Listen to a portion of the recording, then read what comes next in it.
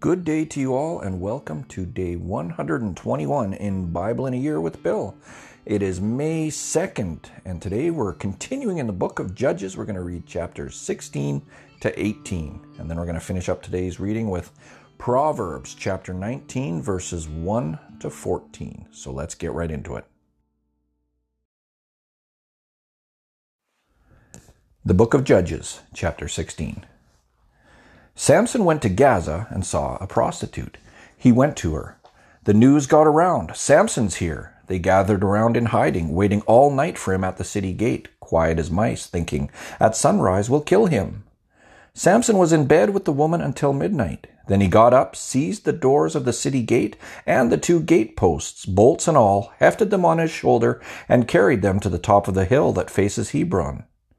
Sometime later, he fell in love with a woman in the valley of Sorek, which means grapes. Her name was Delilah.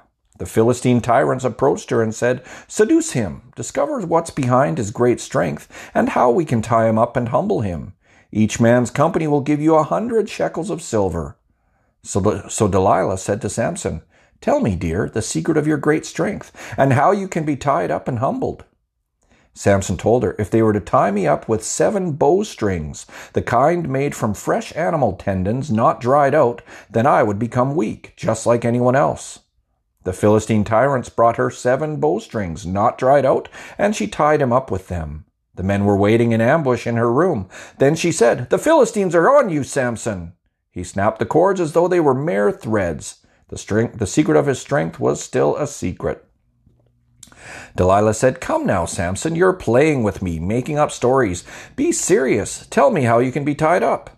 He told her, "If you were to tie me up tight with new ropes never used for work, then I would be helpless, just like anybody else." So Delilah got some new ropes and tied him up. She said, "The Philistines are on you, Samson." The men were hidden in the next room. He snapped the ropes from his arms like threads. Delilah said to Samson, "You're still playing games with me, teasing me with lies. Tell me how you can be tied up." He said to her, "If you wove the 7 braids of my hair into the fabric on the loom and drew it tight, then I would be as helpless as any other mortal."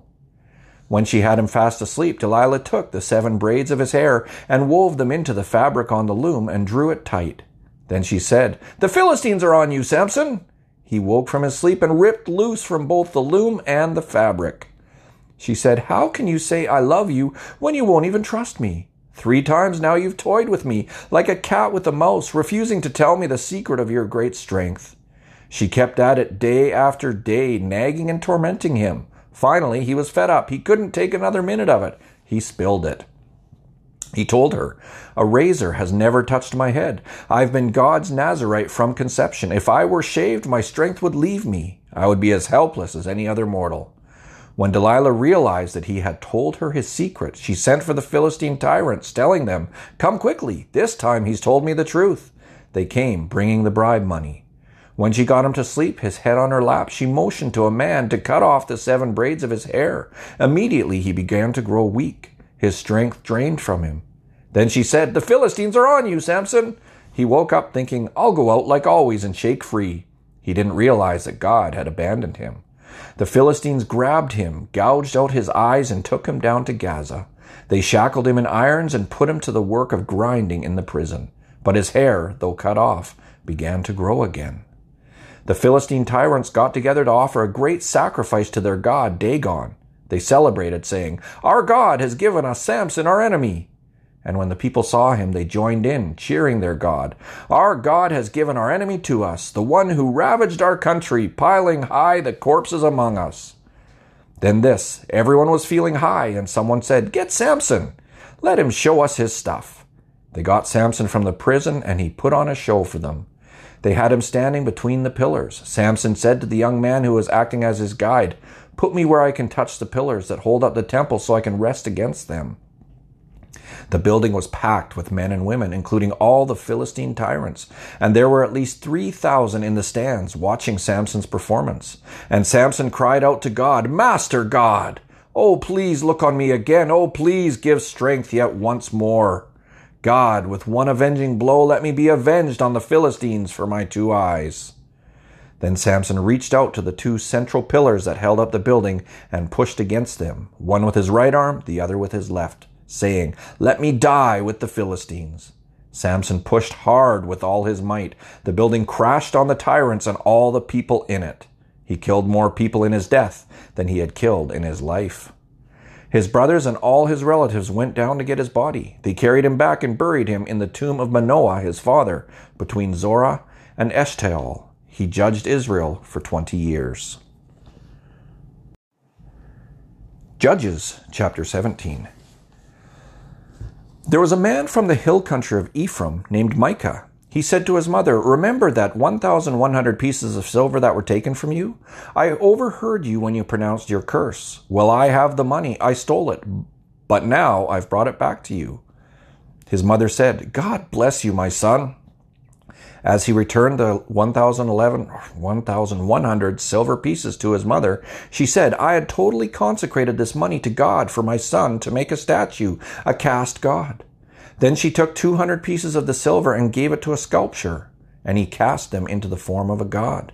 This man Micah had a private chapel. He had made an ephod and some teraphim idols and had ordered one of his sons to be his priest. In those days there was no king in Israel. People did whatever they felt like doing. Meanwhile, there was a young man from Bethlehem in Judah and from a family of Judah. He was a Levite, but was a stranger there. He left that town Bethlehem in Judah, seeking his fortune. He got as far as the hill country of Ephraim and showed up at Micah's house. Micah asked him, "So where are you from?" He said, "I'm a Levite from Bethlehem in Judah. I'm on the road looking for a place to settle down." Micah said, "Stay here with me. Be my father and priest. I'll pay you 10 pieces of silver a year, whatever clothes you need, and your meals." The Levite agreed and moved in with Micah. The young man fit right in and became one of the family. Micah appointed the young Levite as his priest.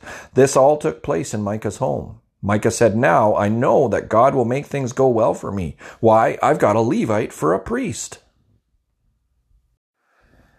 Judges chapter 18. In those days there was no king in Israel, but also in those days the tribe of Dan was looking for a place to settle down. They hadn't yet occupied their plot among the tribes of Israel. The Danites sent out 5 robust warriors from Zorah and Eshtaol to look over the land and see what was out there suitable for their families. They said, "Go and explore the land." They went into the hill country of Ephraim and got as far as the house of Micah. They camped there for the night. As they neared Micah's house, they recognized the voice of the young Levite. They went over and said to him, "How on earth did you get here? What's going on? What are you doing here?" He said, "One thing led to another. Micah hired me, and I'm now his priest." They said, "Oh, good. Inquire of God for us. Find out whether our mission will be a success." The priest said, "Go assured. God's looking out for you all the way." The 5 men left and headed north to Laish. They saw that the people there were living in safety under the umbrella of the Sidonians, quiet and unsuspecting. They had everything going for them, but the people lived a long way from the Sidonians to the west and had no treaty with the Arameans to the east. When they got back to Zorah and Eshtaol, their brothers asked, "So how did you find things?" They said, "Let's go for it. Let's attack. We've seen the land and it is excellent. Are you going to just sit on your hands? Don't dawdle. Invade and conquer. When you get there, you'll find there sitting ducks, totally unsuspecting. Wide open land. God is handing it over to you, everything you could ever ask for." So 600 Danite men set out from Zorah and Eshtaol, armed to the teeth. Along the way, they made camp at Kiriath Jearim in Judah. That is why the place is still today called Dan's Camp. It's just west of Kiriath Jearim. From there, they proceeded into the hill country of Ephraim and came to Micah's house. The 5 men who earlier had explored the country of Laish told their companions, "Did you know there's an ephod, teraphim idols, and a cast god sculpture in these buildings? What do you think? Do you want to do something about it?" So they turned off the road there, went to the house of the young Levite at Micah's place, and asked how things had been with him. The 600 Danites, all well armed, stood guard at the entrance to the gate, while the 5 scouts who had gone to explore the land went in and took the carved idol, the ephod, the teraphim idols, and the god sculpture. The priest was standing at the gate entrance with the 600 armed men. When the 5 went into Micah's house and took the carved idol, the ephod, the teraphim idols, and the sculpted god, the priest said to them, "What do you think you're doing?" They said to him, "Hush, don't make a sound. Come with us. Be our father and priest." Which is more important, that you be a priest to one man or that you become a priest to a whole tribe and clan in Israel?" The priest jumped at the chance. He took the ephod, the teraphim idols, and the idol and fell in with the troops. They turned away and set out, putting the children, the cattle, and the gear in the lead. They were well on their way from Micah's house before Micah and his neighbors got organized. But they soon overtook the Danites. They shouted at them. The Danites turned around and said, "So what's all the noise about?" Micah said, "You took my God, the one I made, and you took my priest, and you marched off. What do I have left? How can you now say, 'What's the matter?'" But the Danites answered, "Don't yell at us. You just might provoke some fierce, hot-tempered men to attack you, and you'll end up an army of dead men." The Danites went on their way. Micah saw that he didn't stand a chance against their arms. He turned back and went home. So they took the things that Micah had made, along with his priest, and they arrived at Laish, that city of quiet and unsuspecting people. They massacred the people and burned down the city. There was no one around to help. They were a long way from Sidon and had no treaty with the Arameans. Laish was in the valley of Beth Rehob. When they rebuilt the city, they renamed it Dan after their ancestor who was a son of Israel. But its original name was Laish. The Danites set up the god figure for themselves. Jonathan, son of Gershom, the son of Moses, and his descendants were priests to the tribe of Dan down to the time of the land's captivity. All during the time that there was a sanctuary of God in Shiloh, they kept for their private use the god figure that Micah had made.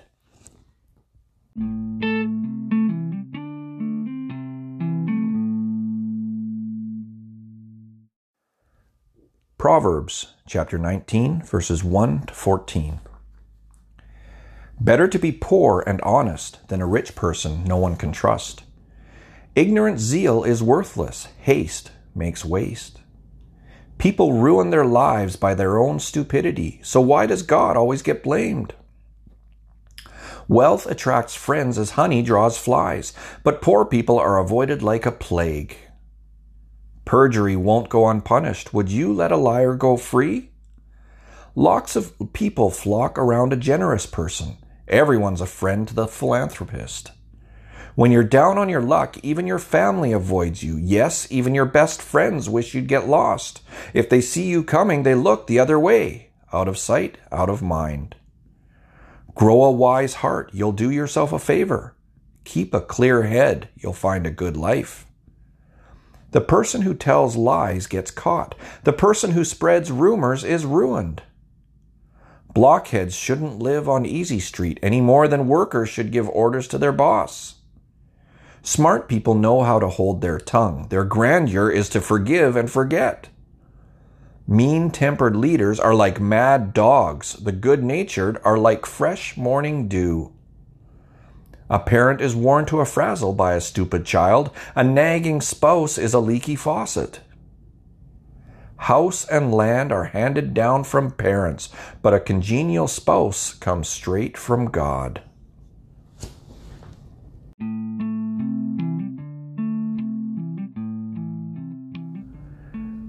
I want to talk a little bit more about Samson today. He seems to be a real anomaly. Here was this guy who absolutely reeked with pride, arrogance, and selfishness, yet God still used him to wage war on the Philistines. And he really wasn't very bright. 4 times Delilah tried to trick him into telling her where his strength came from. He didn't learn from the first 3 times that just maybe she was up to no good. She tricked me 3 times. I'll tell her this time. Okay. Good plan, Samson. Samson did have charisma. He was also hot-headed, selfish, and demonstrated little control over his passions. He was a wicked and profane man, even though God had set him apart from birth. Samson broke every regulation of his Nazirite call, including drinking wine and other fermented drink, and defiling himself by coming into contact with dead bodies. He ate non-kosher foods, slept with prostitutes, married an unbelieving Philistine woman, ate honey from a carcass, and courted death, particularly when he went on killing sprees among the Philistines. However, Samson also helped free Israel from oppression at the hands of the Philistines. God made him a warrior of extraordinary strength who could kill 30 men with his bare hands or 1,000 with the jawbone of a donkey. Samson was a judge, but not in the sense of ruling Israel in judicial matters or guiding it in ethical conduct. Rather, he served as deliverer and protector by keeping relations between the Israelites and Philistines in constant upheaval. Through his actions, Samson helped keep Israel from being absorbed into the Philistine culture. Bible in a Year with Bill is a daily journey through the Bible, all in a year. This year we are making our way through the Message paraphrase of the Bible by Eugene Peterson. Each day I read a section from either the Old or New Testament, followed by a short reading from one of the more contemplative books like Psalms, Proverbs, and the like. Thank you for joining me today, and I will see you tomorrow. Take care now.